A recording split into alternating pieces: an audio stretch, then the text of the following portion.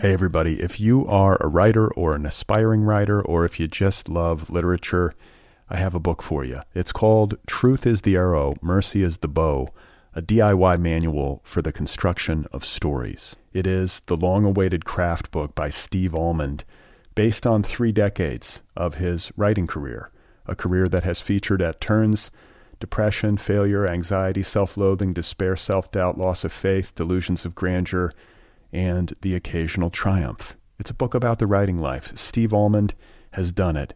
He has embraced it, the full catastrophe, and he has lived to tell about it. The Boston Globe says, quote, "This isn't just a book about writing, it's a book about honesty."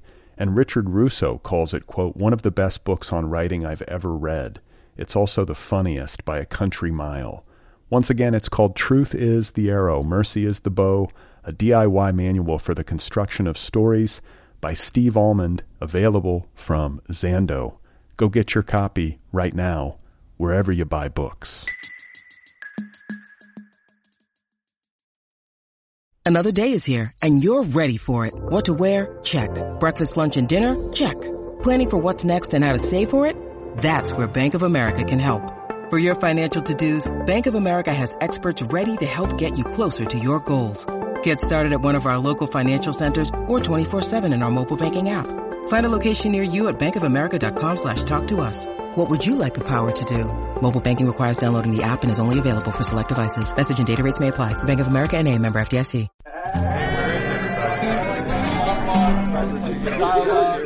Hey, how are you, everybody? What's going on? This is Brad Listy. This is the Other People Show. I am in Los Angeles, and it is nice to be with you.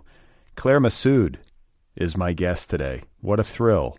She has a new book out called A Dream Life. It is a novel from Tableau Tales. It actually drops, I believe, on January 15th in hardcover and ebook. Again, it is called A Dream Life. My conversation with Claire Messud coming up momentarily. So here we are. We are in, mid-January, essentially. And it has been busy. It has been a busy start to the new year. I spent much of the past 2 weeks doing final corrections, final changes on my new novel. It's called Be Brief and Tell Them Everything. It's coming out in May. And I have to say, it was a bit of a nerve-wracking process. More so than I think I might have anticipated. And I think I talked about this last week, too, because I was immersed in it last week, thinking that it was going to be all done. And then the process got extended a bit into this week. And I just finished everything yesterday. I think I did. The book is now off to the printer officially. And I don't know. You get down to the wire like this where you have to sign off. And the pressure can ratchet up a little bit, the internal pressure, because this is it. After this, it's over. You can't noodle with it anymore. And what made it stressful is that I kept finding things. Or I thought that I kept finding things. Things that needed fixing or things that I wanted to change. And then it became a game of starting to wonder if I was missing other things, because I was finding stuff that I couldn't believe I was finding. And then I was like, well, what else did I miss? I started to drive myself crazy. Because I have been living with this text for a long time. I've been living with this story for a number of years. It can seem disconcerting to get through all of these hoops and to do all of this work and then get down to what is essentially the end game, and you're still tweaking at the 11th hour.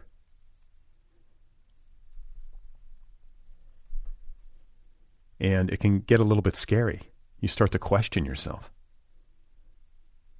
How did I miss this? I've read this book 600 times. And I'm only now discovering that there are 147 errors in the first 80 pages.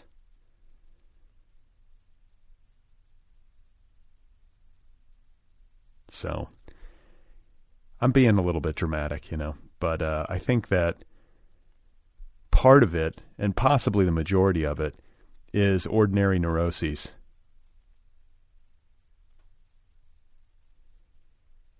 I think it's pretty standard for a writer at this stage of the game. I did my part. I wrote the book. I revised the book. I reread the book 100 times. I made my corrections. I read it again. I made some more corrections. I read it again. I found some more stuff, and so on. I think I read my novel front to back 5 times over the past 10 days. It's too much. You start to go cross-eyed after a while. And then I think, you start to have these mood swings. These shifting perceptions. One minute you love it, the next minute you hate it. And I think you're going to hear me talk about this a little bit with Claire Messud, today's guest, where I am describing this phenomenon, which I don't think gets talked about all that much, especially in the publicity phase of publishing. Most authors, once they get to publication, they tend to avoid thinking about this sort of thing, like reliving it. You got to try to stay positive when you're out there making the rounds and trying to sell books. I understand it. But in addition to being a writer, as you well know, I am a literary podcaster. So it is my job, my solemn duty, to talk about this sort of thing.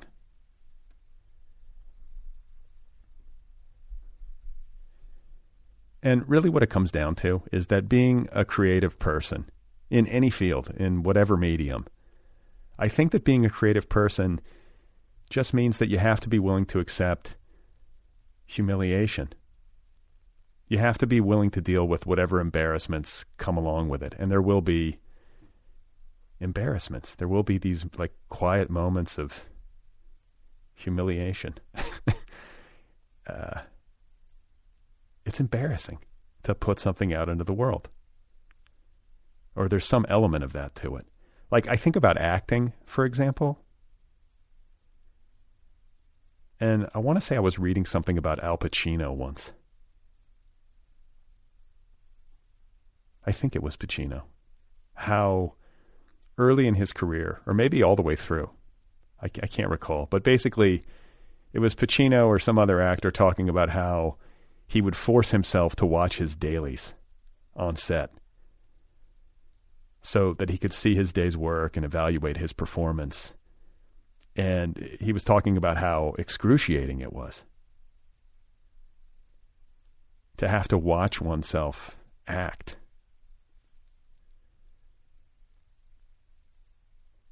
And that really struck me. I think I would be that way.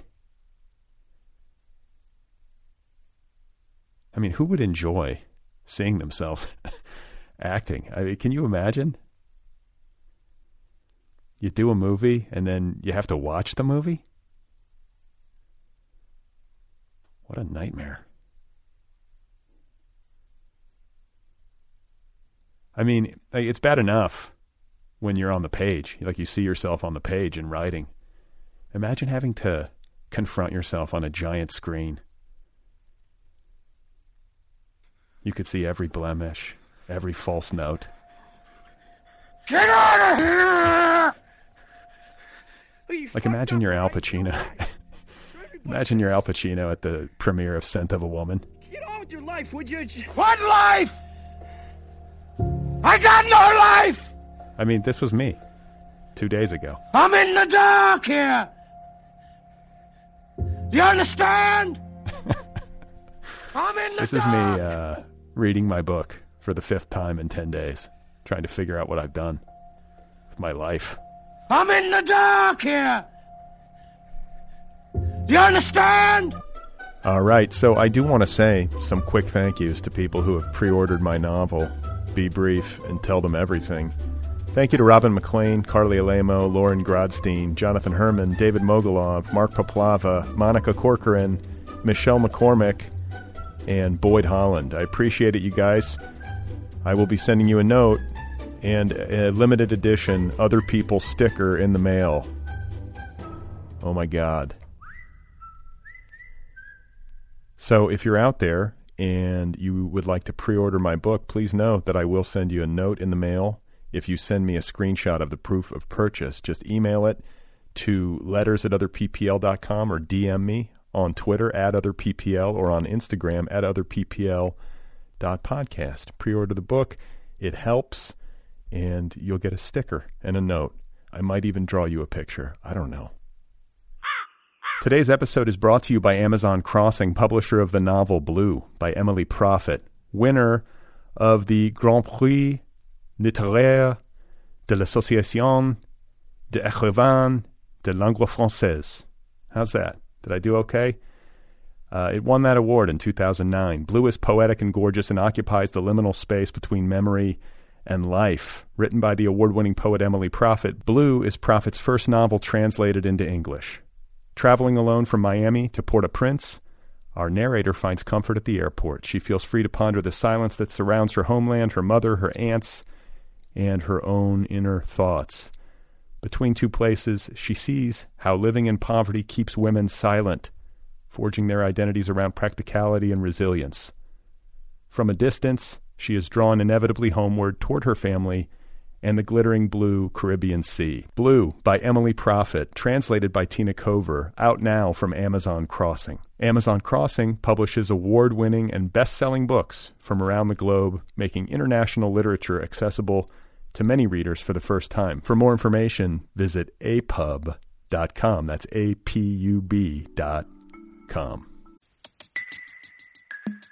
Hey everybody, if you are a writer or an aspiring writer, or if you just love literature, I have a book for you. It's called Truth is the Arrow, Mercy is the Bow, a DIY manual for the construction of stories. It is the long-awaited craft book by Steve Almond, based on 3 decades of his writing career, a career that has featured at turns depression, failure, anxiety, self-loathing, despair, self-doubt, loss of faith, delusions of grandeur, and the occasional triumph. It's a book about the writing life. Steve Almond has done it.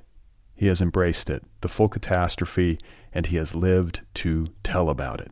The Boston Globe says, quote, "This isn't just a book about writing, it's a book about honesty." And Richard Russo calls it, quote, "one of the best books on writing I've ever read. It's also the funniest by a country mile." Once again, it's called Truth is the Arrow, Mercy is the Bow, a DIY manual for the construction of stories by Steve Almond, available from Zando. Go get your copy right now, wherever you buy books.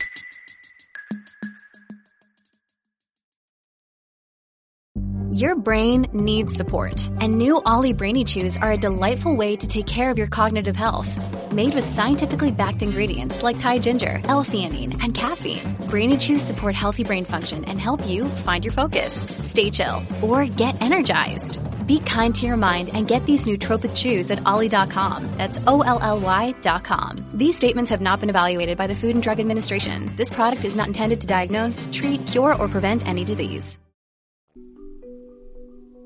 So today's guest is Claire Messud. She is the author of 7 works of fiction, including the New York Times bestsellers The Emperor's Children and The Burning Girl.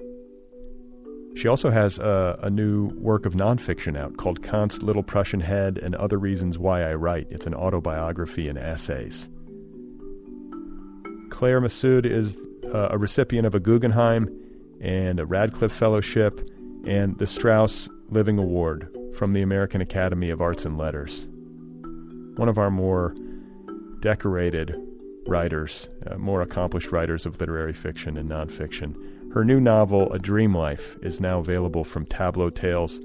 It was just such a delight to talk with Claire and to meet her and to hear about her work and about her approach to work and how she got to where she is. So without any further ado, this is my conversation with Claire Messud, and her new novel, one more time, is called A Dream Life.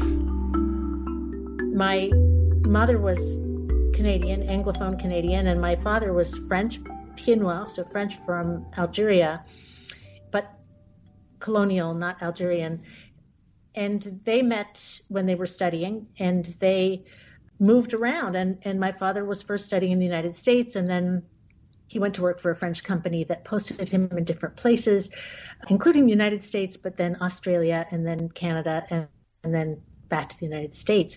And so we, when we were kids, we moved around a good bit, but we also had my grandparents in France and my grandmother in Canada. And so those were places that we came back to each year. We would go and visit. Australia was considered a hardship posting because it was so far away. So the company paid for us to visit, for the family to go back and visit relatives every year. So we got to go visit our families every year. But so when I was a kid, we were there from the time I was 4 till 9.5. And then we were in Canada, in Toronto, till I was 13. And then I went to boarding school, actually, because we were moving to the States, but my parents weren't sure they wouldn't have to move again. So is there a place that you call home? I mean, I guess nowadays it's the States and it's Cambridge, but if, as you were growing up, did you have a sense of national identity? Like, did one prevail over the next, or did you just feel that you were kind of a muddle? I think that somewhere in between, I guess. I was the only American in my family. I was born in the United States, but my sister was born in France, and I sponsored my parents for green cards when I turned 21. Up till then, they were on my dad's business visa. And my sister does not have American nationality, and she went to university in Canada, and then she lived in Russia. She worked in Russia, and now she lives in the UK. So there's that strangeness, right, that we're family, but we are not nationally synchronous or whatever. And it's been quite inconvenient because I have French nationality through my father. My husband's British. And of course, until Brexit, it was all great. It was all essentially one place. But now with Brexit, it's not so simple anymore. So I think chiefly what I felt over time was being inadequately everything. So not French enough, not Canadian enough, and sometimes not American enough. Yeah. And this notion that moving around and families fragmenting, people living all over the place, including all over the world, is a relatively new phenomenon, is something that I've thought about myself recently, especially now that I have kids and I'm imagining them getting older, and the idea of them going far away is not pleasant. And I think back, this didn't used to happen until the forces of capitalism really often cause people to go out in search of money or better opportunity. And I'm in a family where my sisters live in the Midwest. I live on the West Coast. We're all over the place, and I don't get to see them as much. And I don't like that. I wish, I think hopefully maybe things are reverting. I don't know. But I definitely have noted that to myself, that, boy, it sure would be nice if I could keep my kids close to me. I don't want to have to only see them once or twice a year. And I'm even imagined like following them wherever they go if they do decide to leave me, So I don't know. It just doesn't seem healthy is what I think. It's not good for families to be far apart, unless of course it's like super toxic in a, not a healthy family. But if in a healthy family, it's not good for everybody to be so far apart. We should be closer. It would be much more fun. Totally. I mean, I think there's so many broader sort of societal moments behind these phenomena. So like a European family, my father's family, historically going far back, everybody lived in the same village and just stayed there for centuries, right? And I think there's a very sort of a North American idea of individualism and self-realization and success being, following your star and fulfilling your dreams that encourages people to, get on a plane and go somewhere. And that's part of an American dream, but it's also part of a 20th century dream of progress. And it has profound consequences that are quite complicated and isolating. And it's really challenging. And I think in the same way that we had some idea, I think for a long time, sort of post-World War II, second half of the 20th century, this idea that we will just put all the dark stuff from the past behind us, and we will move forward into a bright future without, in which we leave those things behind. So we leave behind the legacy of anti-Semitism, we'll leave behind racism, we'll leave all that behind. And then, you get to the beginning of the 21st century and people look around and say, well, actually, that's not working out so well. We haven't really been able to leave that stuff behind. It's all still with us. We're just pretending it's not.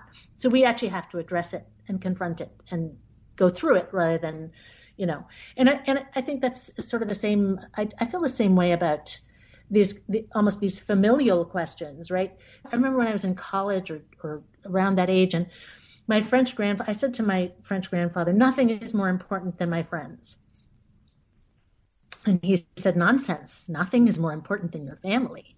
And I was like, nonsense. That's old hat. You old school person. You don't know what the world is like today. What matters is, and of course, I adore my friends, and I have friends who I think of as family. But the idea, it's a very contemporary, and my grandfather would still insist, were he alive, misguided notion to think that your friends will replace your family.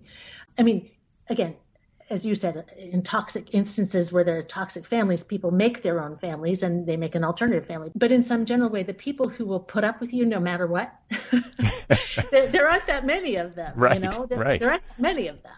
So.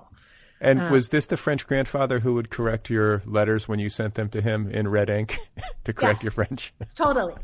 Yes. Same, as strongly opinionated, patriarchal, old school kind of guy, And where in France? So he and my grandmother were both actually they were born in Algeria, right? They were from colonial families. My grandmother's family was chiefly Italian. Her last name was Italian and Spanish. His family was French and Maltese. But they were in Algeria. And then he joined the Navy, and he was so they moved around a lot, but they ended up living in Toulon, which is in the south of France, which is, along with Brest in the north, they're the two big naval ports. So that's where they were in the south of France. Okay. So in A Dream Life, you are depicting an American family moving to Sydney for work-related reasons, the husband's work-related reasons. He's a banker, and he and his wife rent what would you call it, a manor, a mansion? This big house on Sydney Harbor, which is quite a step up from their apartment in New York City. So this is a big kind of socioeconomic shift and a big lifestyle shift for them. And the portrait that you're painting here is centered on the mother, Alice, and her adjustment in particular, and her inner life in particular, as she adjusts to this completely new country, this completely new experience, this completely new set of social obligations, which for me, as kind of an not a shut-in. I mean, I have a very active life with my family, but like all these parties, I was just like, oh my God, the dinner parties and the hosting and all this kind of stuff. Like, she's dealing with all that. And I was reading a review of the book, and it was characterized as an evisceration of privilege. I think evisceration, it might apply. It feels a little strong for me. It's more like a careful examination of it. Can you just talk a little bit about that aspect of the story? Is that accurate, or do you feel that you had a different intent? I've had some people respond to the book with very different reactions, and friends with young children read the book and said, oh, it's so creepy, right? It's terrifying. It's a horror story, right? And because it's about, about having people come into your house and not necessarily knowing who they are. And then other people saying, it's an evisceration of a privileged life, and other people saying, this is writing about what it's like to be a wife and mother. What I would say about this, but also about anything I write, I think, is that it's the Chekhov line. It's not my job to tell you that horse thieves are bad people. It's my job to tell you what this horse thief is like. So I'm trying to capture something that seems to me to reflect human experience, or something that I believe to be sort of humanly true, and then how people experience it it's a Rashomon thing. Like you can have 5 people experience the same thing, and each of them will have a different story, or a different version of it. So it's not an evisceration of privilege, but I wouldn't say that I set out with that as my primary intent. I mean, my primary intent is to try to, I mean, to be honest, my primary intent was to try to put myself in my mother's shoes, right? That we moved to Australia when my sister and I were really small, and it had real logic for my dad. He knew what he was doing and why he was going there, which to a place that at the time was wicked far away, and it was hard to make phone calls. You had to wait sometimes for half an hour for the operator to call you back, and then the phone call would last like 5 minutes, and it was really crackly, and basically you're saying, how are you? We're okay. How are you? And then, so it really felt far away in a different way than now. It's still far away, but it felt even further. And I think my mom was like, geez, how did this happen? Like, this is not my beautiful life, and that was a fairly common condition of being a wife, that was the lot of a lot of women, your husband gets a job and you go. I mean, I used to think this, my late parents-in-law, my father-in-law became a minister in his late 50s or early 60s.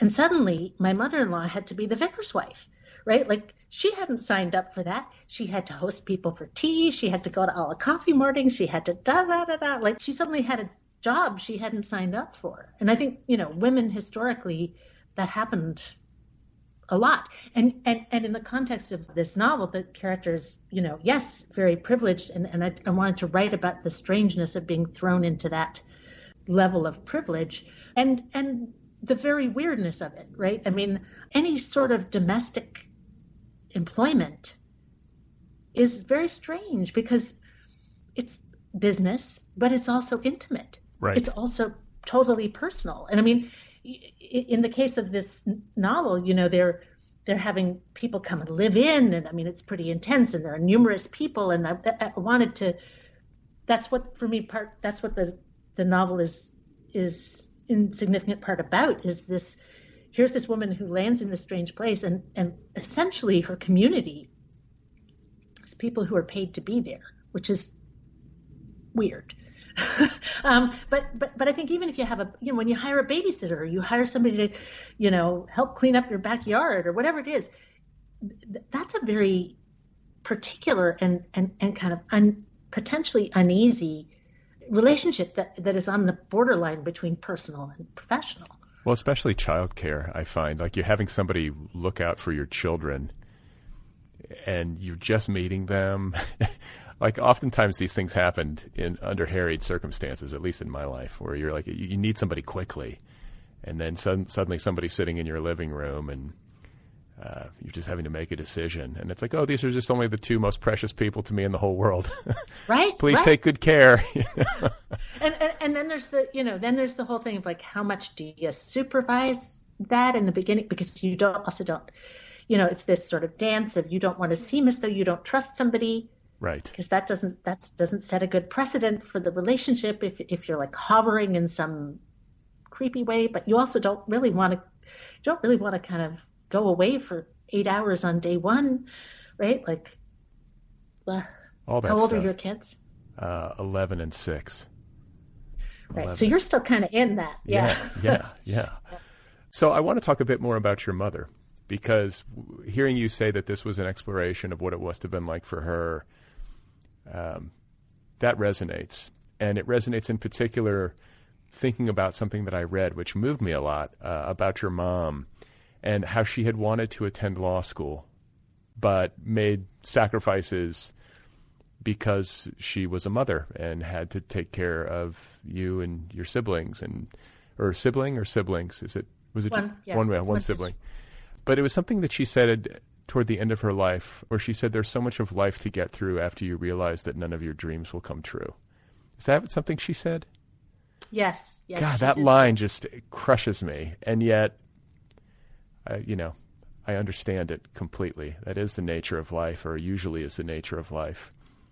And I might, as a reader and knowing this, understand a dream life as a kind of grieving, like active grieving, constructive grieving, like an exploration of your mother's past and decisions that were made either by her or on her behalf that impacted her and how she might have sorted through that. So I don't know. I have older parents. They're still with me, thankfully, but it's certainly on my mind, the fact that we don't have forever. And how lucky you are to have your parents with you. Long may they be with you, and may there be the chance, to ask them all. I mean, that's one of the things my parents are no longer living, and there's so many questions I would have loved to ask and didn't ask. And I think it actually takes so long to come to see our parents as people and not to be judging,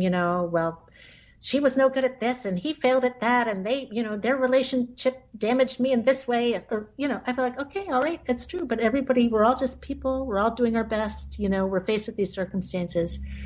And I think I realize now, in a way that I didn't when I was 25, how very different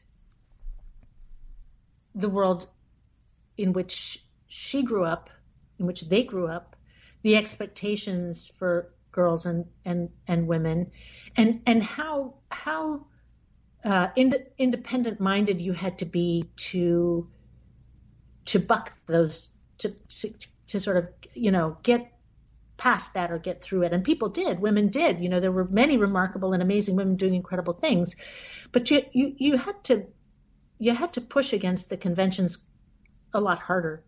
And I'm aware of that more because I can see, my daughter is 20, my son's 18, and I know they think of my, when I tell stories of being young in the 80s, and it seems very quaint to them. And I'm like, no, we were, out there and radical and this and that. And they're like, all right, sure you were, Mom, right?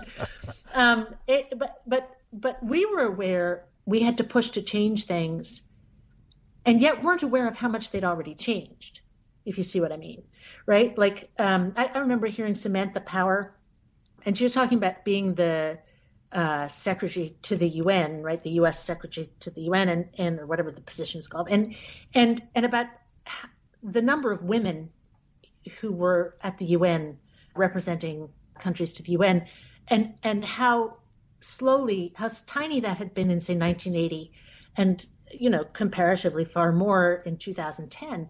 But she said, we're working at a rate where we won't be at parity before sort of 2090, right? We won't be at gender equality at the UN until 2090. And that's when you realized that I guess the arc of history is long, as we know. That's right. I mean, but it's a good thing to point out, especially in trouble. I mean, when have times not been troubled? They seem especially troubled nowadays, I would say. But I think it can be easy to overlook the progress that has been made. I want to say Steven Pinker. I've listened to something or read something by Steven Pinker where he speaks to this. Like, there is obviously a lot more to do, but there are reasons for good cheer if you look backwards at the long arc of history. Like, there has been great progress made in so many different ways.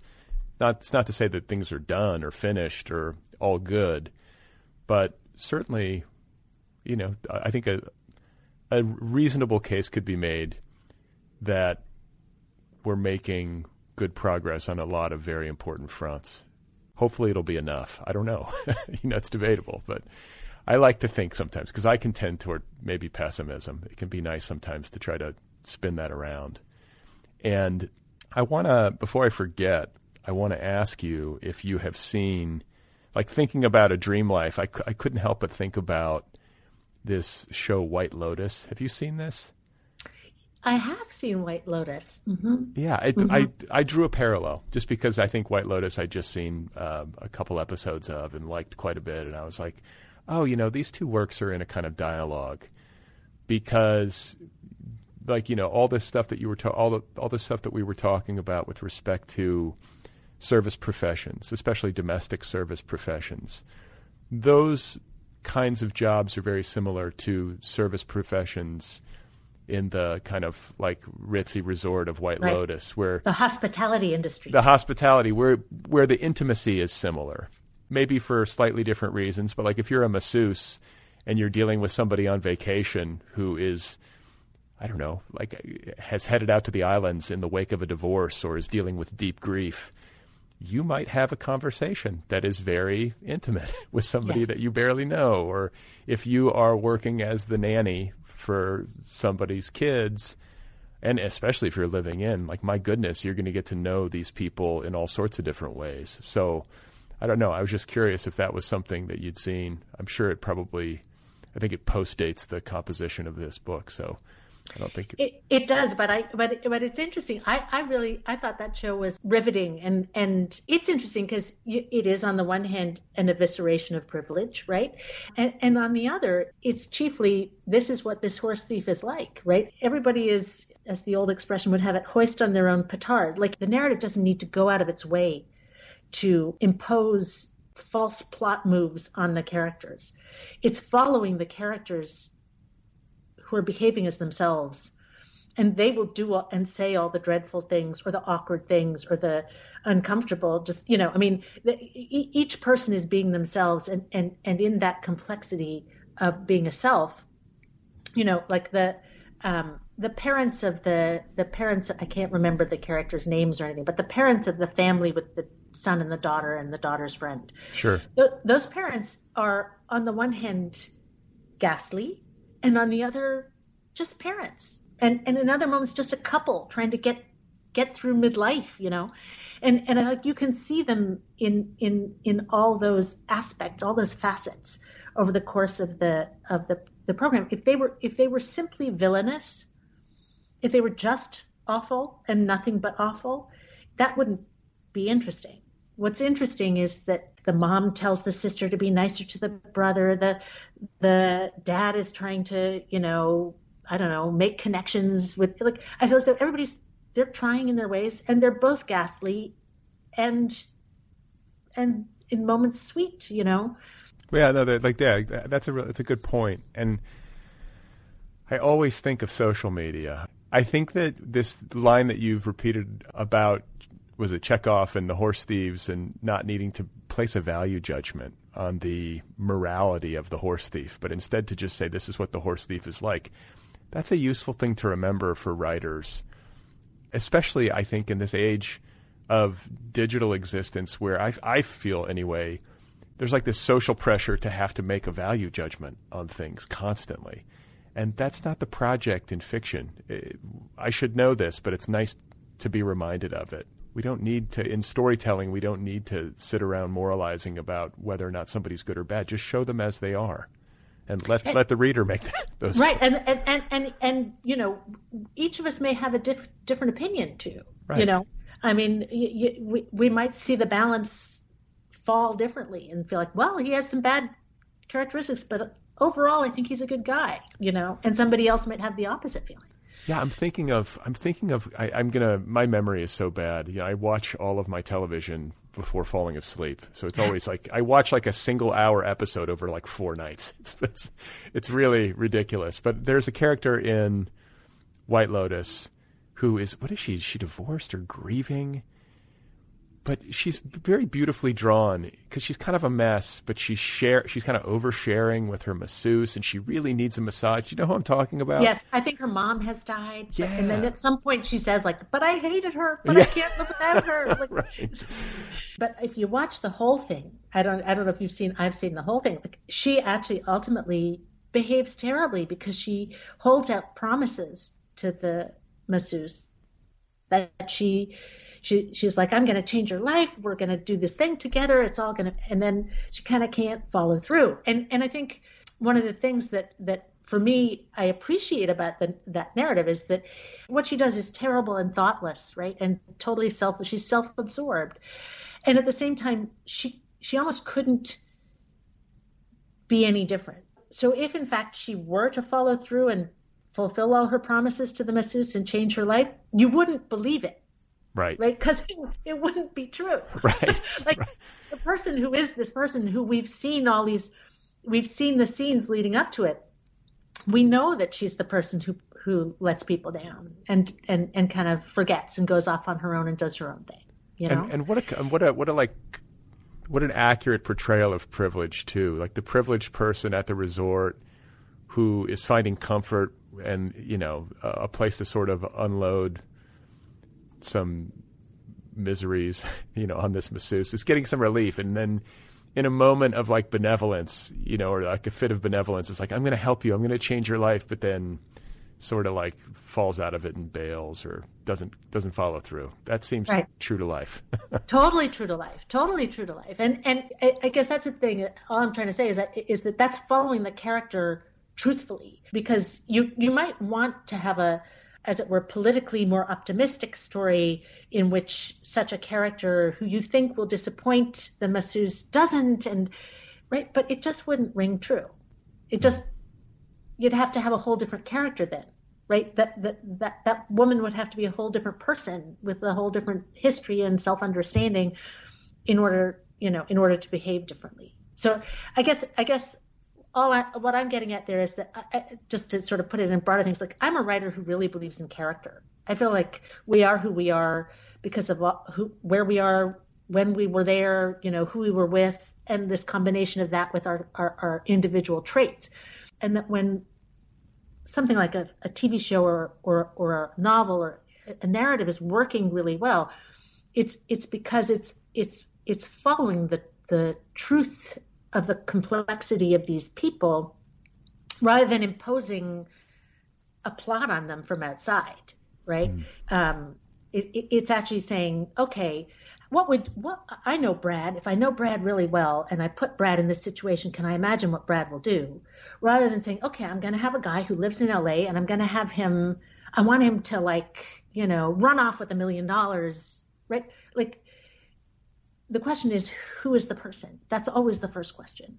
I was going to say, I don't mean to interrupt, but like I'm thinking of people listening who might be writers or aspiring writers and trying to be aware or to differentiate between when you're imposing a plot on a character and when you're following the truth of the character. I have to imagine you're going to say that it's an intuitive process. You have to sort of feel it. But is there anything else you could add to that in terms of like how, in a nuts and bolts way, you discern as a writer when you're on the right track and when you're doing things in a way that's true to the character versus imposing on the character? Sometimes when I'm with my students, who are just beginning fiction writing, and I have them do exercises like character portraits or dialogues or whatever, based on somebody they know really well or people they know really well, and they're almost always really good, right? Like, oh, if you know the character, you know what they're going to say, and it's going to ring true. Fancy that. And I realize that comes back to the old, you know, the truism, like, write what you know, and nobody wants to hear write what you know. We don't want to be trapped in you know, only in our experience. But I think as a starting point, it's certainly true that the more you know about a character, the better you're going to write their story. It's like chopping all the vegetables before you make the recipe. I'm a big believer in sort of taking the time to kind of figure out who your characters are. And obviously, as you're writing, you figure out more and more. But if you start knowing nothing, I think that can be a little scary. And you can't always tell whether you're on the right track or not if you haven't thought about it a little bit before you embark. Do you write bios? Do you do that kind of work when you're building a character, or is it less formal than that? It's less formal than that, but I certainly, in my head, I do. And I feel as though there's because there's a sort of like a piece of music almost. It's about the interactions of people. So you have to have some sense of what that chemical reaction will be. It's like, if you don't know what the chemicals are, how will you know what the chemical reaction is going to be? So I think you have to have some sense of that. And that's like putting two musical, you know, having a line of music with two musical instruments. You have to know how they sound together. So I want to ask you about your tendency. I mean, I'm going to read something to you that has been written about you and your work, and how you have a quote, preoccupation with precisely the stories that tend to be most invisible, those of unorthodox women and their relationships with one another, speaking of chemical reactions, as daughters sisters, best friends. Does that seem like an accurate statement? I mean, I certainly have written more about women characters than about men characters, though it's not as though there are no men anywhere. But yeah, I think that's not inaccurate. I think I'm always, maybe I'm a naive optimist, but I actually believe that almost anything is interesting. Like almost anybody's interesting. I'm just so curious, right? Isn't the world so endlessly, that's the terrible thing about life being short. Like there's just so much that we could find out if were given the world enough in time. So I feel as though that there are stories that we automatically assume are interesting, and I feel like those stories will get told anyway, often. And then there are stories that people aren't paying attention to, and yeah, I guess I'm interested in those. When you need mealtime inspiration, it's worth shopping Kroger, where you'll find over 30,000 mouth-watering choices that excite your inner foodie. And no matter what tasty choice you make, you'll enjoy our everyday low prices, plus extra ways to save, like digital coupons worth over $600 each week. You can also save up to $1 off per gallon at the pump with fuel points. More savings and more inspiring flavors make shopping Kroger worth it every time. Kroger, fresh for everyone. Fuel restrictions apply. At Evernorth Health Services, we believe costs shouldn't get in the way of life-changing care, and we're doing everything in our power to make it possible. Behavioral health solutions that also keep your projections at their best? It's possible. Pharmacy benefits that benefit your bottom line? It's possible. Complex specialty care that cares about your ROI? It's possible. Because we're already doing it. All while saving businesses billions. That's Wonder made possible. Learn more at evernorth.com/wonder. Okay, so a question, and forgive me, because I know it must be strange to read people's assessments of your body of work. I gotta imagine that's like, oh, do I even agree with that? Is that what I did? But I'm wondering if you, at the start of your career, or as your career has evolved, have developed any kind of sense of mission or any kind of unified theory of your own work. Is that the way your brain thinks about such things? Like, is women's interiority or the kinds of hidden stories or inner lives of women that we don't often see in popular narratives, is this something that you've internalized as your project, or is that way off base? Well, for a long time when I was younger, I would have said, oh, I write about displacement, right? That was my first books, I would say, the displacement. And so I think I have written a lot about women. The preponderance of my characters are women, but I think for myself, would say more broadly, I'm interested in a character, a set of characters in a situation. I'm interested in I feel it's like being a safecracker or something. You're kind of listening. You're just putting your ear against the world and kind of listening, and that for probably a bunch of reasons. Maybe it's been easier for me to hear, or I have more readily heard the crackling sounds of women characters rather than the crackling sounds of men. But it's not because I don't think men are interesting, or it's not because I exclusively. I mean, in a broader way, or coming from another angle, I guess I'd say there are so many untold stories, right? There are so many stories yet to be told. And would that one had the gifts to tell them all, but luckily there's an ever growing and ever more diverse chorus of different voices telling different stories, and then you tell the ones you can, So I want to ask a bit of a selfish question, because I'm in the process of publishing a book, or about to publish a book. Congratulations! Yes, Thank you. And I'm going through this sort of pre-publication psychological experience of alternately liking the book and not liking the book, or questioning myself. What did I do?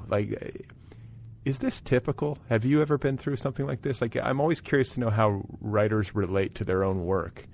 And I sometimes feel like maybe there are people who are really well adjusted, who are just I love it. I love my books. I love my babies, and then there are people whose temperament is more like mine, where I'm sometimes I like it. Other times I'm like, what did I truly like baffled as to the fact that it even exists. Like, how did it happen? So what is your experience with this as somebody who has built a body of work? Do you even think much about it? Is it something you even... I'm totally with you in that experience of sort of veering between one feeling and another. I remember being on a panel with the writer Catherine Harrison, and somebody asked her, do you like your books?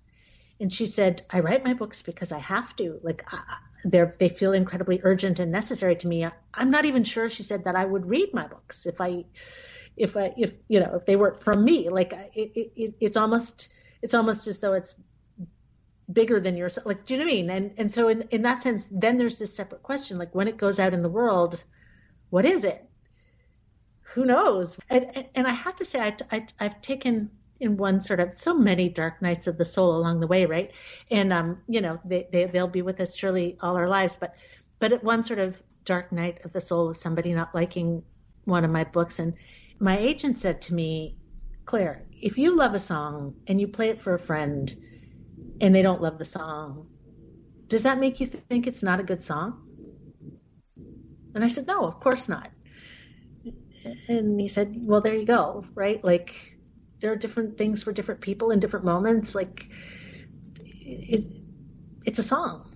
Yeah, that's a good point. And I want to zero in on in different moments, because I think about this all the time when it comes to criticism, when it comes to the way that a book or any work of art is received, is that the set of circumstances, the weather that day, what season you read something in, all of that stuff factors into how you're going to perceive it. Of course it would. And so I think the first time I ever really gave serious thought to this was thinking about movie reviews and criticism, and like maybe I was watching like that old Siskel and Ebert show. But I found myself sort of like with the remote control in hand being like, well, what kind of mood were they in when they sat in the theater that day? Like, did they have indigestion? Like anything could, there's so many different circumstances that could color the way that we receive a work of art. And so I think the same thing applies to me when I'm evaluating my own. Yeah. And I also, you're in that, when's your publication? How soon? May. So you're like, you're actually at the kind of darkest midpoint, because it's like not close enough. There's no relief for a while yet. Right. Like right.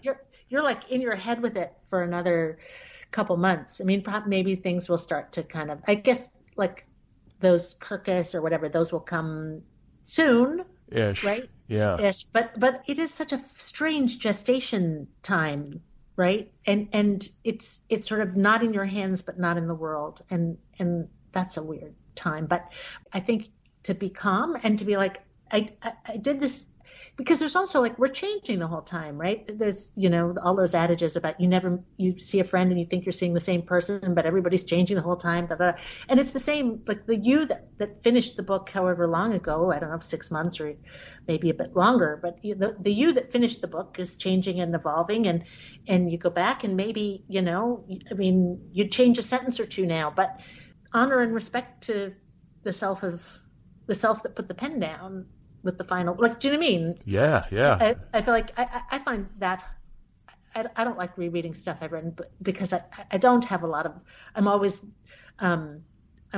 made anxious and unsettled by the self that was, but it seems a wonderful thing to accept each version of ourselves and each iteration of ourselves and say, power to you, like, bravo me. It's the best way that I've heard it described is that it's a snapshot from that particular stretch of your life. So a book that you write in your 20s, you have to be forgiving as you look back on it many years later. That was just the snapshot of you then, and so of course it's going to reflect that, and I think other people are not likely to have all the problems with it that I might, or you might, or the writer might. Of course they won't. I can't wait to read it. It's really exciting. I can't wait. Well, we'll see, I want to read back something that you said that also resonated with me as I was prepping for this. You said, I reckon you don't write to please other people. That's what your integrity is. And I think I've heard similar statements or read similar statements, and I like to think I believe this, but it helped me to be reminded of it. That's a good star to steer by. Like when you sit down to write, even for somebody like you who has had the very rare experience of having like high literary and commercial success at the same time. I think that might be the hardest needle to thread in publishing maybe, but you've had that happen. You did not sit down to write with commercial success in mind, correct? Correct. And I'm trying to think if it's Cyril Connolly, the British critic, maybe said something like, if you write to please others, no one will be pleased. And if you write to please yourself, at least one person is pleased. There you go. and I think he said something like that. I think it was Cyril Connolly. And I feel like I only ever agree with that more. Like I know so many cases of people trying to please editors or agents, changing things and just kind of feeling lost after, you know. I understand that, especially for people who are starting out, who are trying to get published, it's very hard to say, I'll just do my own thing, especially if you've had 20 rejections from editors. You're like, well, I guess my own thing isn't working. But there are wonderful editors and wonderful publishers, and I'm incredibly fortunate. I'm very blessed in my amazing editor and editor here and editors in some other countries too. And so I don't mean to diss the publishing industry, but I feel as though the considerations that they have are really often really different. And the considerations that they have to do with what's fashionable right now, what they think will sell, which they only really know from what has sold before. But what's fashionable today won't be fashionable in 2 years, right? So by the time you finish the book, it won't be fashionable if what you're trying to be like. I just feel as though it seems an endless morass. It seems like quicksand to try to respond to the outside world. And back to that thing of a song, like if you sing the song that feels true to you, you got to hope out there's somebody who, as it were, recognizes the melody. Like you got to hope. You can't know. Yeah. And I think, there's like a balance, because if you sing the song that excites you, that you yourself like genuinely like and enjoy, then I think that's probably a good indicator. Sort of like if you're writing something and you find yourself laughing, then probably there's going to be some readers who laugh too. I think that sometimes I have gone too far into my own thing and can lose sight of the fact that there is hopefully going to be a reader at the other end of the line. You do have to have some of that too. You are trying to communicate with somebody. So I don't know. I've made that mistake where I feel like, well, this is just too interior, and I'm not actually honoring the fact that somebody's got to read this and reckon with it, and so it's that balancing act. And maybe that's been harder for me than it is for some. Like I feel like I have some writer friends who are just have an excellent and kind of unerring sense of audience, and not just as writers on the page either, but like also like on social media or even in conversation. Just like they have that great instinct. And then for others of us, I think maybe it's something that you have to work at a little bit more and try to hone. Yeah, I agree with you. And I think those now, my kids are big, but from the time when they were small, I see everything now in terms of like the kindergarten classroom. And there's the kid who comes in and goes in a corner and takes the blocks out and starts making a tower or whatever, a little world, and doesn't need anybody else there at all. And then there are the kids who go to the coloring table and are social and communicating the whole like we're just all different beings, and I think there are upsides and downsides to each way of being, and if you're somebody who is great at that unerring pitch for other people, right? You're able to listen and somehow gauge what will feel right. You might lose a sense of who you are. And if you're somebody who is more at the interior and more like the kid who goes in the corner by himself and makes his own world, it might then be harder. That transition to community might be a little more, you have to kind of make a little more effort for it, but you're also not in danger of losing sight of what you wanted, of what you want to do. I mean, because it's always, I feel like I say 1,000 times, a year, maybe not 1,000 times a day, but it's all a balance of freedom and constraint. It's all a balance of freedom and constraint. That's right. And I feel like, and we're all navigating that in a different way, So, okay, I want to ask you about we talked about threading this needle between like high literary success and commercial success. The most prominent example in your oeuvre is The Emperor's Children, correct? That would be the book that hit biggest. Yeah. With the benefit of hindsight, do you have a sense as to why, and like when you were composing it, like when the idea was kind of congealing for you and you were getting into the book in the drafting phase, did you have a sense that this was happening or possible? Do you know what I'm saying? Was there anything different? What's funny about it is so I had started that book. So it was published 2006, I want to say, something like that. And I had started a novel early in 2001 with some of these characters. It wasn't going very well, and I was pregnant with our first child, and she was born in July of 2001, and then she was 6 weeks old when 9/11 happened. Ugh. So for some time I was not writing anything, and then I got started again, and then not that long after I was pregnant again, and we had our second child in 2003. And so the truth about that novel is like, I was not on drugs. I was, as it were, on babies. But I same thing. But I don't really I couldn't tell you when I wrote it, how I wrote it, in what sort. Like at the end, I had a fellowship, and that gave me an office and a stipend that we spent on babysitting. And so, like the last sort of push for that, thank God for Radcliffe. That was the Radcliffe Fellowship. So I feel like I know how I finished it. But like 2/3 of that book, I really couldn't tell you. I don't know what I thought I was doing. I don't know how, all I can tell you is I was writing it in short chapters, and I was writing it in short chapters because I only ever had a little bit of time at once, right? So I couldn't possibly write like a 30-page chapter. That was unthinkable. So I feel the circumstances dictated the form a little bit. And then afterwards, I think, thinking about it, I would say it was set in New York City. People like New York City. It was set among it had sort of a group of young protagonists, and they had glamorous ambitions. And I think all those things are more appealing than, say, my novel about a single elementary school teacher and her thwarted ambitions to be an artist, I feel like. Right. Well, a couple of things come to mind. First of all, life circumstances imposing a kind of aesthetic discipline on you.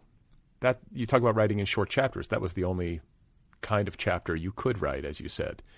I think about a conversation I had years ago with Amy Bender, and I want to say at the time she was nursing twins, or it was like, she was a new mom, if I'm remembering correctly, or she was reflecting on new motherhood with twins, and was talking about how she was writing like 10 to 15 minutes a day, or in 10 to 15 minute little windows, and she was kind of coming up with like little fragments. So same sort of thing. I think that sometimes that can be good. Like aesthetic discipline or aesthetic restrictions or confinements can sometimes be creatively generative in ways that might surprise us. The other thing that I think about, and maybe I'm just projecting myself onto this, is that sometimes you get into a situation like new motherhood or new fatherhood where time is compressed. The amount of sleep you're getting is obviously restricted. And in a way, it kind of I'm imagining, prevents you from getting in your own way. You're less self-conscious. You've only got these little windows. You're working on like 3 hours of sleep. You're exhausted. Maybe in a way that serves the work because you can't sit there neurotically obsessing about it or. Totally. Do you know what I'm saying? Like maybe It was a blessing in its way. And also there is a certain kind of bliss too of new parenthood. It's fun to have a baby, even though it's a pain. It's they smell good and they're sweet, and I don't know. There's a lot of hope and energy in that too. So it makes sense to me that this book was born in that way, hearing it described. Yeah, totally. And I OCD, overthinker, it with my earlier books, I could probably have recited them off by heart. Like I had gone over and over and over them so many times, when I was writing them. And with The Emperor's Children, like somebody would say, that bit where such and so happens. And I'd be like flipping through the book trying to find it because I didn't know. I mean, I remembered that it happened in the book, but I couldn't tell you whether it was on page 25 or page 225. Like I'd literally it was all a kind of jumble. So yeah, it was freeing in that way, and maybe for the good, Also, it should be said that it's unrepeatable. Like it's biologically unrepeatable. I guess you could continue to have babies to a certain point, but you can't just continue to have babies because it's good for your fiction. It seems like it's like a one-time deal, and I don't think it's necessarily advisable to invite chaos into your life because you think it's going to somehow force your hand as an artist. Though I guess people might do that. Some people do that, but I think I don't know. It seems like a one-shot deal. Like it's a period of your life and it worked, and every book is different, but that one, for whatever set of reasons, including the ones we just talked about, like it hit. And it's always fascinating to think about why. Another thing that I think about when I think about The Emperor's Children and what we're talking about is a conversation I had not too long ago with Louise Erdrich, where she was talking to me about how she writes and drafting by hand, which I think you do as well, correct? Yes. Not necessarily having, especially within the constraints imposed by motherhood, especially when you're mothering young children, not having a set time or a set place or even set materials to work on. She was telling me about like the backs of napkins, at a restaurant where she's writing. Right. Like she really, in a way, kind of shamed me. I can be a little bit too precious and finicky about needing my circumstances and my cup of tea and, all the different neurotic ways that writers sort of ritualize themselves. Like, she just got it done. And something she said to me struck me. She said, what I really needed was a husband to sort of, or she said I needed a wife. I think I'm remembering this correct, to like help take care of the domestic stuff so that I could work. But she didn't have those options. And she has been prolific and accomplished in all sorts of ways anyway. So I guess I'd like to ask you, like, first of all, how you might respond to that, but also to kind of get into your process, like how you work, when you work, just have like the nuts and bolts of how it happens. Yeah. I mean, I feel as though I've actually said a line like that, every writer needs a wife. There is some sense in which and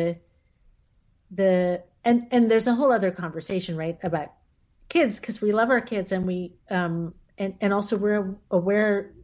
Even now when my kids are like 20 and 18, I'm aware that each day they're changing and it's precious. And if you miss doing something, like if there's a chance to do like something with them and they want to do it, do it because, right. But that aside, I mean, I used to say I'm in the garage. Like about 5 years ago, the garage was falling down. We renovated it, and it's a study. And I'm in my garage right now too. So we are speaking garage to garage. It's wonderful, isn't it? It's a great thing. But before that, I didn't have a study or an office. At the kitchen table. And I used to say, and it was true. Like I can work anywhere. It doesn't matter about the noise as long as I'm not responsible for the noise. So I could work in Starbucks and there could be music playing and people going by, but they weren't my kids. Like I didn't have to pay attention. The issue is always it seems to me is how to get a space where you're a focus. There was maybe it was in The Guardian, and interesting, there's a book coming out about focus and how it's been stolen from us by social media and so on. Just the ability to actually keep our eyes on one piece of paper for a long stretch of time. We're all sort of out of shape with that. But the circumstances, you set them up.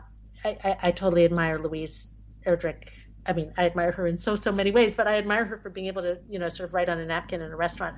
I don't think I could ever do that, but I could write at Starbucks. And now I don't go to Starbucks. Now for a long time, I avoided teaching full time because of the brain space, right? You're with manuscripts, they're not yours. You care about your students, you're attentive. It just sort of takes up too much. It's just seeping into like a flood seeping into the part of the house where it shouldn't go.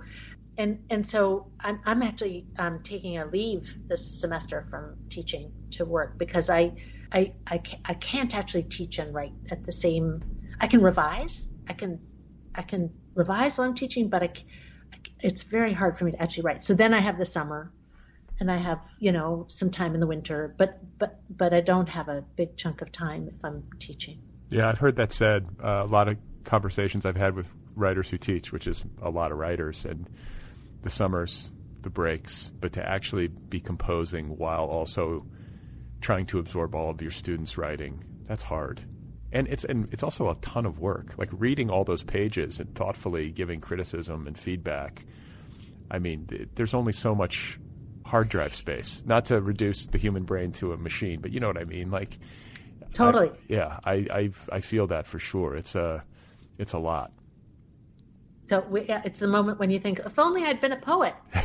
right. They'd only write 20 lines. Right. That would be so much easier than 20 pages. So much easier. So much easier. And the pressure, too, because you want to do a good job of giving feedback. And you have to be a careful reader in that case. You have to really give it your attention. So I guess maybe a nicer way of saying it is there's only so much attention to go around. Yeah. And that's...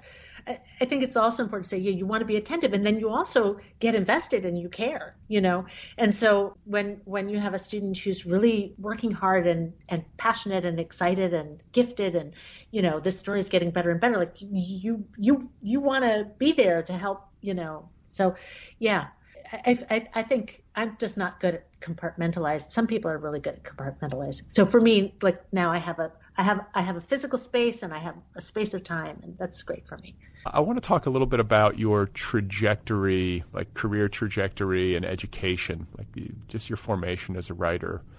Obviously, I think the events of your childhood, the moving around, the having this family that is like multinational, is that a way of putting it?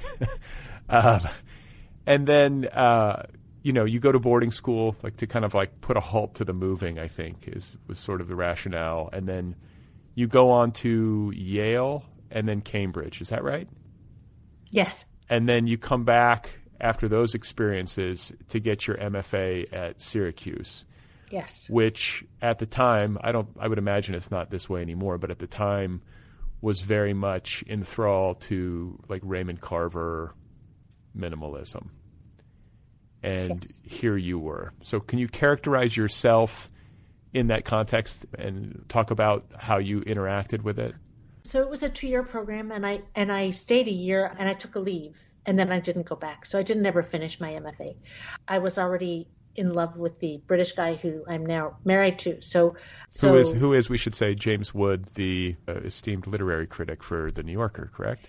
He does write literary criticism for The New Yorker. He does, yes, James. And he was in London, and I was in Syracuse, and so I wasn't perhaps as fully present, in the Syracuse program as I might have been in some ways. And I was also young. I think the program was small, and we were, I think, 6 or 7 people in my class, and a fiction, and several were in their late 30s and several were in their late 20s, and I was 23.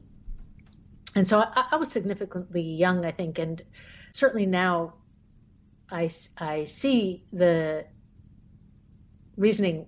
I often am counseling young writers. I'm like, take some time between college and your MFA. Like, don't go straight on. Just go live a little, because I think I was in that space where I needed to live. I'd been in school uninterruptedly since sort of the age of 2, and I kind of needed to be living there were wonderful teachers in that MFA. Toby Wolf was teaching at that time there. Raymond Carver had died in 89, and I got there in 90, so he'd been dead a year. So his spirit was still very much there. And there were really wonderful things about the program. And I think some combination of where I was in, it's what we were saying about you follow the character and you'll get the plot. Like where I was as a character, the combination of being sort of young and in love with somebody far away. And also I think, I was saying this to my daughter who's 20, and I said, so much of my youth seems murky. Like, and it's not just that my memory's not good. It's that actually stuff seemed really murky then. Like, I didn't really understand why I did things or why other people did things, or, you'd find like, oh, that friend, we stopped talking. I don't really know why. We didn't really have a falling out. It just kind of happened. Like, I don't know. I feel as though there was a lot of weird, murky stuff, and maybe young people today are not murky in the same way, but I feel like I feel as though I was not somehow clear in my intentions or my goals about going to Syracuse, except that I thought, here are these amazing writers I admire. Not do I write like them, or do they speak to me, or is there an interesting conversation between their work and mine? But here are these writers I admire who are amazing and famous, and you need to do an MFA if you're going to be a writer. And I feel like those were sort of unquestioned or unconsidered things on my part. And maybe if I'd had somebody who could talk it through with me, I might have taken some time off and done an MFA later, or I might have, gone somewhere else. I mean, like any number of things might have happened. But as it was, I mostly just wanted to, get back to my boyfriend in London. as one does, right? And I mean, I have to say, you had publication success relatively young, right? I mean, you did okay for yourself without the MFA. You got books done. You were published. I mean, I was published in the UK first because I was living there, and my first novel was published in London by Granta Books, which was at the time was the sort of publishing offshoot of the magazine Granta magazine, and then we moved to the States, and in fact, it was an almost miraculous thing for me because nobody wanted to publish my novel here. And then Ray Hederman, who owns the New York Review Books and at the time owned Granta, said in this sort of wonderful, for me, I mean, I don't think but he said, let's have a pilot project and do some, and see what Granta publishing might look like in the United States. And so Granta Books in the US published 3 books: the Granta Book of the Family, Ivan Klima's Spirit of Prague, and my first novel. And then Granta US never published any books again. Granta US as a publishing venture ceased to exist after that. But so my first novel was published in the US in a sort of almost like a patron, as if Ray Hederman were a patron of the art. I mean, he is a patron of the arts, but specifically a patron of your art, of my art. And I mean, I have a debt of lifelong gratitude for that. And then by another sort of extraordinary circumstance, that book was a finalist for the Penn Faulkner, and so that meant that a second novel could be published. Like I feel as though it might not have happened that way. And in that instance, I feel a specific debt of gratitude to Francisco Goldman, the novelist, who was one of the judges of the Penn Faulkner, and who I think, for whatever reasons, the song resonated with him, and yeah, so there's so much luck, and I've been, I was so lucky, but the whole story of being published in America, it was as we were great friends with Christopher Hitchens, and I remember him I wanted to ask you about this. I love anecdotes with, especially writers that I admire, but I know that you knew him, so please continue. Well, I was just going to say there was one time over dinner where he said, Claire, would it kill you to write something people actually wanted to read? and so, I'm aware that, and then I wrote The Emperor's Children, and people did want to read it. But up to that point, I hadn't really written things that people necessarily wanted to read. And so to have them exist in the world was incredible good fortune. To have them be published I was just really lucky. And was there anything, I mean, I know we've already kind of covered this, but that had to, maybe Hitchens, like he planted that bug in your ear and you were like, okay, so now on this one, I'm going to try to write something that people would actually want to read. I know you can't write to please people. We've already discussed this. Your integrity lies in kind of following your own best instincts or whatever and not thinking too much about how you're going to be received. But it's that balancing act again. You know, what would people like to read? How can I please the reader? That's not, I don't know. That's not like a terrible question to ask. No, not at all. And you know, I think back to like, you know, I think about like my dad was the person who always felt a trip should be educational, right? So like, here's the guidebook. We'll go to the museums, and now we're going to go to see the churches, and you know, and my mom was like, can we just go to a beach? Can we just go to a beach somewhere? and so I have to I feel as though there's something very abiding and forceful about that pedagogical, like, or that kind of improving mentality. Like it's the one that's to the fore, like, don't waste time, don't lie around doing that. And then every so often I kind of hear my mother's voice, like, can't we go to the beach? Like, what's wrong with just having a good time? Right. Couldn't we watch a movie that makes us laugh? Like, yeah. And I feel like I actually it seems to me that, like, to be a stand-up comic is like to be a saint, you know? I feel like life is so hard, and anybody who makes the load lighter, like, wow, right? So I feel like that's, you know, yeah. So yeah, it seems a great thing to write something that people actually want to read. And Christopher Hitchens as a figure, obviously widely read, widely admired, and all the rest. But to me, I think he's representative of kind of this, like a kind of writer that increasingly doesn't exist so much anymore, you know, like from another time or something. Like he had like that kind of hard drinking, but like great in conversation, able to like bang out, you know, totally really right? Substantive works like very quickly, like with a hangover, you know, like. But not even just like, can I just say, because I was at his house, like he would have like 8 people for dinner, 10 people for dinner, you know, smoking, drinking, da, da, da, da, da. And then at 1 a.m. he would say, you guys keep going, I've got to go write a piece. And he would just go in his study and write his piece, and the dinner party would go on, right? Like, so it wasn't even a hangover. Like he was, you know, he was drunk. He was drunk. Like, I mean, it's very, and I mean, it's an interesting question. When you went to his house, he'd say, if you don't have a drink, it's your own fucking fault. So, you know, the idea, like you were supposed to fill your own glass, but he did fill people's glasses. And maybe he actually filled his glass less than, I mean, there were times in the later years when he'd obviously had a fair amount, but maybe earlier on he was more continent than one assumed. I don't know, but he managed to write the pieces.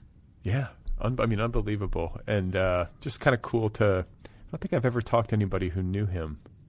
Maybe I have and I didn't know it, but it's sort of like it's like a boozier version of the Louise Erdrich writing on restaurant napkins. He was writing, right, you know, in the aftermath of a dinner party, which I can't even imagine. Like, I guess maybe the training as a journalist, I think sometimes that can be a lucky thing for writers because you learn to write on deadline and to just get things done. You know, so I'm imagining that was probably what he was writing. But I feel like genius is energy, right? Like it's the people it's a life force thing. And I think he was just incredibly greedy for life. He just wanted more of everything. And I feel like that was not totally unproblematic, whatever you know, but he was avid. And so it was almost as though the reason he would do both those things in one night is that he wasn't willing to sacrifice one for the other. And I think he said towards the end, maybe in the introduction to his final collection of essays, you know, a quotation about burning the candle at both ends, you know, but it has such a beautiful light or something. When you do, it has such a beautiful light. Like was the very specific acknowledgement of this avidity, which I hugely respect. You know, I feel like, yes, more life is more life. We have eternity for sleeping, as Omar Khayyam said. Yeah, yeah. I mean, I could use a little bit more of that. Like sometimes I can be like, I'm tired. I'm just going to go to bed. But Me too. He didn't. He just went and like experienced it all. And also, I should say, some of this is biological. Like he had the energy. I know you can summon it to a certain degree, but he was wired for it, clearly. Yeah, yeah. And others of us might not be to that extent. I think it's rare to actually have that kind of like vitality and avidity. I want to ask you about your marriage insofar as it pertains to creativity. And I'm sure you've been asked about this before, but it's something I'd like for my audience to hear you talk about, because it's fascinating to imagine being a writer of fiction and nonfiction and being married to a very good literary critic. How does that work? And like, does it, like, is there, I mean, he's got to be a reader of yours, correct? Or no? Yeah. You know, I remember reading in Joyce Carol Oates's memoir about the death of her husband that he never read her fiction. And that was so interesting. I mean, they never read each other's fiction. I guess that's really interesting to me. Yeah. James, we read each other's fiction. He writes fiction also. I read his criticism. I read some reviews. He reads some of them. But, you know, I mean, I always jokingly say, I mean, it's been asked many times. One of the jokes I make is that it's easy for me and hard for him because I give him my work and I want him to love it and to be the literary critic. And he has to square that circle, right? Well, it's not for me to figure that out. He has to figure out how to, but he is also honest, and he has, you know, we know each other well enough that he knows when to be sort of generally vague and encouraging, like just keep going, or when it's time to say, well, okay, let's talk about what I really thought. What I would say is that mostly, you know, a lot of our lives are about like, did you pick up the oat milk? You know, did you take the dogs out? But I think in everybody's relation, like in, you know, life partners, romantic relationships, whatever, you share more or less. So like if I were married to a particle physicist, there would be so much I couldn't understand. Right? Like there'd just be a whole lot of stuff we couldn't talk about. In fact, if I were married to a hedge fund manager, like there'd be so much I couldn't talk, or an oceanographer, or an engineer. You know, like I feel as though if I were married to a school teacher, we could talk about a lot. Like if I were married to a librarian, we could talk about. But like in a lot of instances, there's just not much overlap between the personal and professional. Right? People have sometimes pretty separate lives, and for some people that's great. But it's almost like we're members of a book cult, right? Like, or like we're in a church of books. Do you know what I mean? Like, sure. Like we really share a love of words and sentences and narrative. I mean, poetry too. But you know, and so there's just a lot to talk about, you know, and that's pretty fun. Yeah. You know, I mean, I gotta believe. There's a symbiosis. You're making each other's work stronger. Of course you are. Who knows? Or who knows? Maybe not. Maybe the opposite. Maybe the opposite. But what I would say is I feel like we have these, we disagree, you know, we disagree about some writer or some novel, and we have some chat about it, you know, and I feel like some people have to wait for once a month book group for that. Like you've got it all the time. Like I can have it whenever. It's nice. Yeah, that's great. Speaking of books that we love, I read that you love, or at least at one point were like really admiring of Sabbath Theater, the Philip Roth novel, and also the work of Thomas Bernhard. Yes. I love like both of those books. Sabbath Theater really worked on me. That's a wild book. Totally. I read it not too long ago too, so it was like I saw that and I was like, oh yeah, like that's a book I'd like to talk about with somebody, because it's just such a like anarchic almost. Like it just goes there, and it's such a strange and unexpected book in so many great ways. That character is just over the top and very, very, very unique. I've never read anything like that before. And then so much energy. Right? Yeah. So much energy. And what's fascinating about it is that, of course, after this is my nature, I do this show. I read the book and then I want to read about the writing of the book. And I want to say it was Roth's favorite book of his. Like, he liked that one the best. And I think part of the reason, at least, that he liked it the best was that he had the most electric time writing it. Yeah. I think, I feel as though it's also so, I mean, it is fairly over the top in certain, right? But it's also humanly true. And there's that, is it Edna St. Vincent Millay? No, who is it? Who is the Pope? Rage Against the Dying of the Light. Is it Dylan Thomas? Who is that? Anyway, that might be Dylan. I think that's Dylan Thomas, but I could be wrong. But I feel like, but that's Mickey Sabbath is like, he's going out guns blazing, as it were. Like, he's an aging guy, and he does not want to be an aging guy. He wants to be the guy. Like, he doesn't want to sleep with his friend's wife. He wants to sleep with the daughter. Do you mean it's obscene? But it's also, I feel like it's also capturing something that feels really true about this.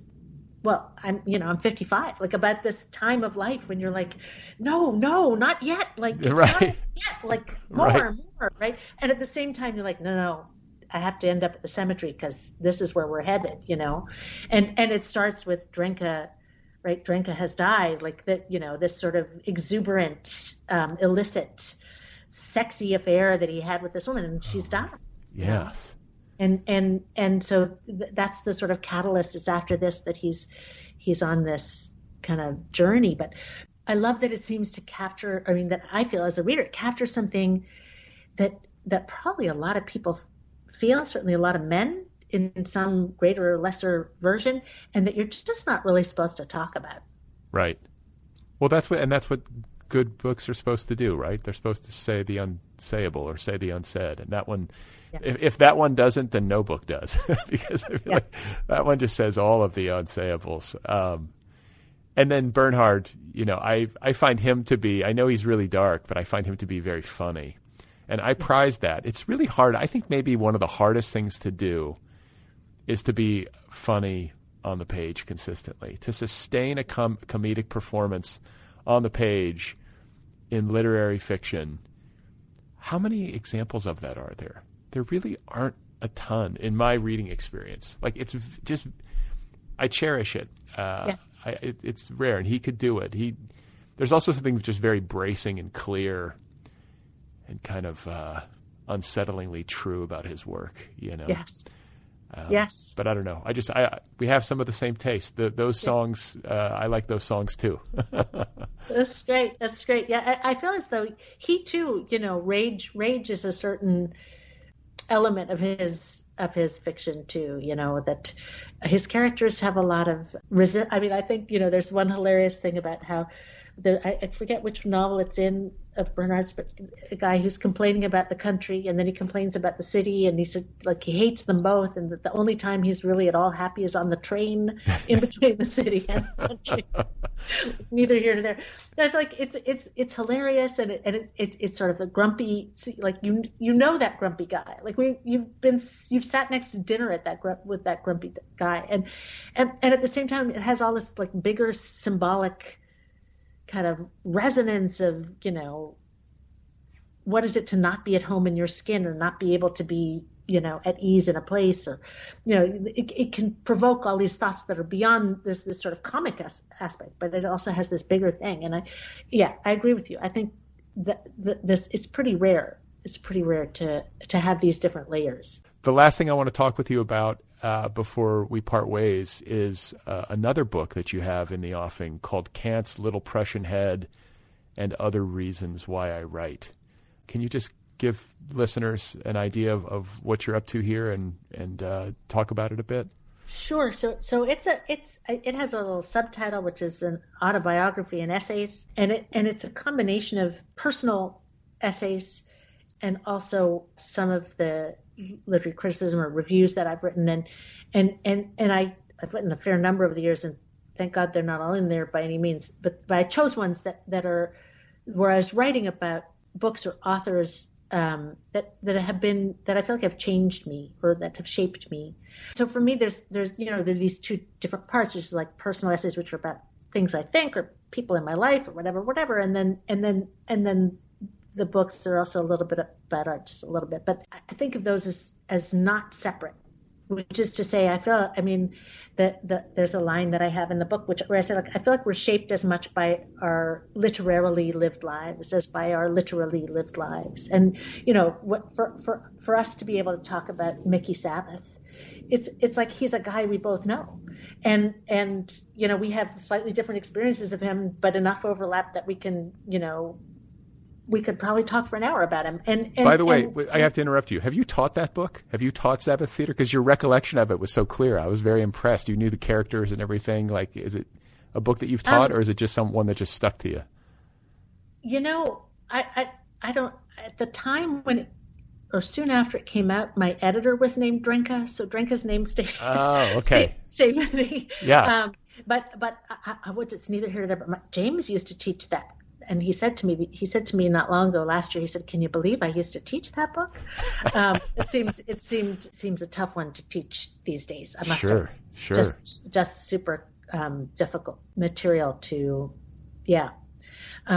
Anyway, so the books that shape your life or change your life, they're as important as experiences that you have in your life. So for me, it's all sort of an autobiography in a way. I think of it as a kind of autobiography of a sensibility, but there's stuff about like my childhood, and there's stuff about my mom and my aunt, and and then there's stuff about Camus. So Camus was really important to me. There's a wonderful novel by Magda Szabo, the late Hungarian writer, called The Door, which when I read it, I really feel like it changed the way I looked. It's a short novel, very readable, changed the way I looked at the world, And actually that relates, it's about a woman and her housekeeper. So that relates back all the way to a dream life and the characters in a dream life. Yeah. Anyway. Well, look, we've brought things full circle. I feel like that's a nice place for us to wrap up. It was lovely to meet you. Congratulations on A Dream Life. Congratulations on how did you characterize it? An autobiography and essays? Kant's Little Prussian Head and Other Reasons Why I Write. Just a delight, and really appreciate your time and generosity in talking with me. Oh, Brad, it's I who thank you. What a joy to meet you, and I'm excited for your novel, which I will be getting in May. And all the best. Thank you. This has been such a pleasure. I'm so grateful. All right. That's Claire Messud. What a great conversation. Her novel is called A Dream Life. It is available now from Tableau Tales. She also has another book out called Kant's Little Prussian Head and Other Reasons Why I Write, an autobiography and essays. You can find her online at clairemessud.com. You can follow her on Facebook. Again, the novel is called A Dream Life. Go get your copy right now. The Other People podcast is offered freely. Did you know that? The entire archive, more than 750 episodes, all are available for free. The entire library. This is a listener-supported show. If you like the program, if you listen regularly and you get something from it, support the show, if you can, over at patreon.com/otherpplpod. For as little as $1 a month, you can support the show. There are different tiers, different levels of support. As you move up the scale, you can get stuff, a t-shirt, a tote bag, a coffee mug, a book club subscription. I will wish you a happy birthday, send you a postcard, all that kind of stuff over at Patreon, patreon.com/otherpplpod. I do a newsletter. Did you know that? You can sign up for the Brad Listy Other People newsletter over at otherppl.com, the show's official website. Just look over in the left sidebar. You can sign up. I send a newsletter once a week, usually, but never more than that, or very rarely more than that. So sign up for the newsletter. Also, please subscribe to the Other People YouTube channel. The entire archive of this podcast is on YouTube. Did you know that? Go search for it by name, Other PPL with Brad Listy, and then hit the subscribe button. It's free and it helps. Another great way to help the show is to rate it and review it over at Apple Podcasts or Stitcher or Spotify. If you can rate and review the show wherever you listen, that helps algorithmically. It helps other listeners find the show, essentially. What else? Oh, yeah, pre-order my book. Let me know about it. I'll send you something in the mail.